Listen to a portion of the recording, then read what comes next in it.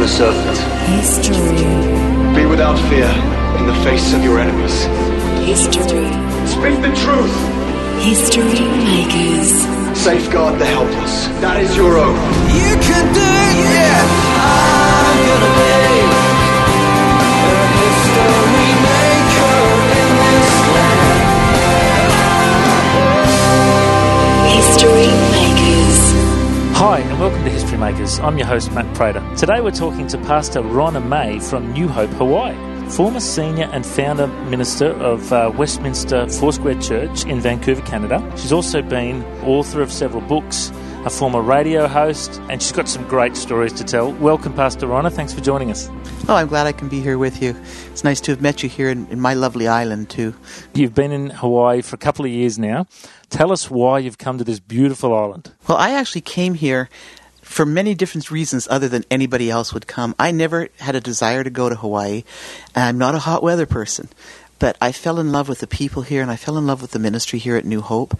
So consequently, I've been coming back and forth for several years. And then I came over on a couple of months sabbatical 2 years ago. And while I was here, Pastor Wayne asked if I would consider moving over to work full-time with him. And it was a hard decision in some ways. I knew it was God, and I knew it was very perfectly at peace at making the decision. But I was leaving a church that I'd planted, people that I'd won to the Lord, my babies, as well as a traveling ministry, because I was traveling and speaking all over the world at that point. I was doing 2 to 3 international trips a month. So I did not come to Hawaii for the weather. I love the beaches, but I also like my air-conditioned office, my air-conditioned car, and my air-conditioned apartment. So I came here for very different reasons than most people, but I'm very happy here and love what I'm doing. Wow, now you planted and pastored a church in Vancouver, Canada, Westminster Church, Foursquare Church. Tell us, is that where you grew up? I actually grew up the coast from Vancouver in a little tiny, and I mean tiny town. People say, well, doesn't it bother you being stuck here on this island? Well, I grew up in a town that was more isolated. You could not drive in or out. And you had to either fly or you could drive, take a ferry, drive again, take another ferry, and drive some more. That was the only way you could get there. And it was population about 8,000. So Hawaii is huge to where I grew up. But I left home when I was quite young to go to university, and then I went overseas and lived overseas for several years where I did some of my studies, and I moved to Africa after that. And then finally ended up back in Vancouver. So eventually I lived in Vancouver, but I wasn't from there. And tell us a little bit about your faith journey. When I was a young child, I went to church with my grandmother. My family, my parents, my brothers didn't go to church, but my grandmother did. And so I used to go with her, and I like to get involved in everything. So they used to say I'd join the Boy Scouts if they would have let me. So everything at the church that was going on, I joined. And while I was in the choir, when I was 6 years old, the Lord very clearly spoke to me that He was calling me to preach. And I was so excited, I went to tell the minister. It was a very traditional church. So I went to tell the minister after, and he looked at me and he said, Rhona, he said, that couldn't be God. And I said, well, why? And he said, because God doesn't speak that way. And He most certainly would not say that to you because you're going to grow up to be a woman. I said, well, yes, I know that. He said, well, women don't preach. I said, well, God said. I was 6 years old, and he was this great big guy. God said. And he said, well, you couldn't have heard God. He said, you could sing in the choir, you could maybe lead the children's ministries or even look after the women's ministries. I said, no, God said He was calling me to preach. And he said, well, maybe in the jungles of Africa as a missionary. I said, well, why could I preach to the natives of Africa if I can't preach to my own people? And I walked off mad. And so I kept going to church for a while, but when I got away to university, I started looking in all sorts of other directions, and I think I read every book on every religion there was. And then finally, when I was 17, I actually received the Lord and had a very personal relationship with Him. And from that time on, I knew that the calling that was on my life from the time I was a very little girl, that in some way I was going to be fulfilling it. Although the studies that I was pursuing at that time were in the area of education. You know, I did a Bachelor of Education degree, and then I went and did my Master's in music in France, completely different than theology. But I knew I also needed to get in and do my theology, so I went to did my theology degree as well. So that's where I sort of started, and I went down to Africa after that on a music contract and started out doing evangelism work. I did programs in the orphanages and hospitals and prisons and schools and leper colonies, and from there on I never stopped. Now, I always love to ask this question because I'm very excited about hearing the responses. If there's someone listening right now that isn't a Christian and might think, yeah, I think I do want to do something about getting closer to God, what would your advice be to them? What would my advice be if they wanted to start getting closer to God? One, to get into fellowship, to get into relationship with people that are, to get into the Word of God and see who God really is. Because a lot of times people hear one thing, oh, this is God, this is what you have to do, this is what you must do, you've got to change this, get rid of that, drop that, when really God is a very different picture when we get to know Him through His Word. Yes, there are things that He asks of us, but He does it in a lot different way than most people do. Now, you showed me an article as we were speaking before this interview in a newspaper that said The Pastor and the Pimp. Do you want to tell us what that article's all about? No, I wasn't prostituting, okay? What happened was the church that I pastored in Canada, the one I planted 16 years earlier, we had a very large outreach to the homeless, to the drug addicts, to the prostitutes, and consequently, things got a little rough sometimes. And we were working with one of the girls. She'd been clean for 6 months. She'd come out of a drug addiction, and she'd been prostituting since she was 13 years old for several different pimps. And this pimp had just finished purchasing her from another pimp when she left and came to know the Lord and got very involved in the church. And through a whole series of events, they found her 6 months later, kidnapped her, abducted her, sexually gang raped her, actually, filled her full of drugs, and the pimp sent her out with a couple of clients that night to help pay off the debt that she owed him for the $3,000 he'd bought her for from this other pimp. And in the whole process, she finally came back to us the next morning. I went and picked her up as she was hidden behind a bush, hiding, trying to escape the pimp. And she went to the police, turned in the pimp. He was being held without bail. And so a lot of things went on. The pimp ended up attacking me and threatened my kids, and we had to go into hiding during the trial. The police actually suggested the witness protection program. She was in the witness protection program, but they told me that I could never return to doing what I was doing again, which was ministry. I couldn't do it as long as I chose to go into the witness protection program. And I mean, I couldn't do that. And I said, I can't. It's not a job to me. It's my life. And so they gave me a few other options because they knew that would be my response. But in the meantime, I was attacked by the pimps, three of his assistants, and they broke my leg. And so when I went into hiding, I had a cast from ankle to hip. It was badly broken in 2 places. And consequently, when I had to disappear, because nobody could know where we were, where I was, the police said, you get out of here with your kids and until it's time for the trial, then come back, stand as the witness, and leave again until it's safe. So nobody could know. One, because if the girl found out that we were protecting, that I'd been hurt because of it, she would have dropped the charges to protect me, and we didn't want that. And as well, it would have been very difficult if people knew where we were, because then they could have found me.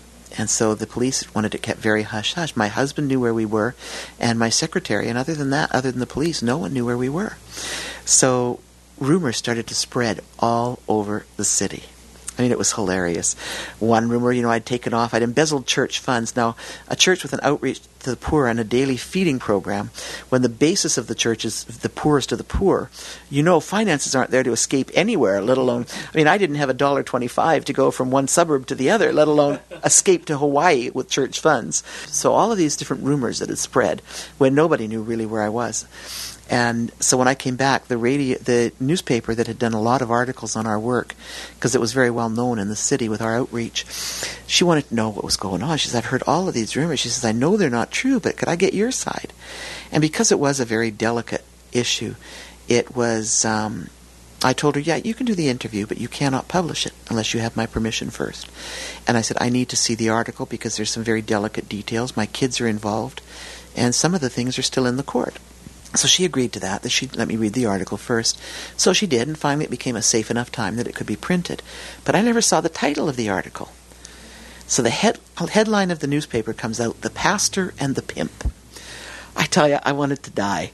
But then when the prostitutes started reading this, they thought, Pastor and a Pimp, oh! And they started reading it, but they realized through that article that people did care, that there were people that were willing to go through any type of danger or difficulty to stand with them, to protect that girl.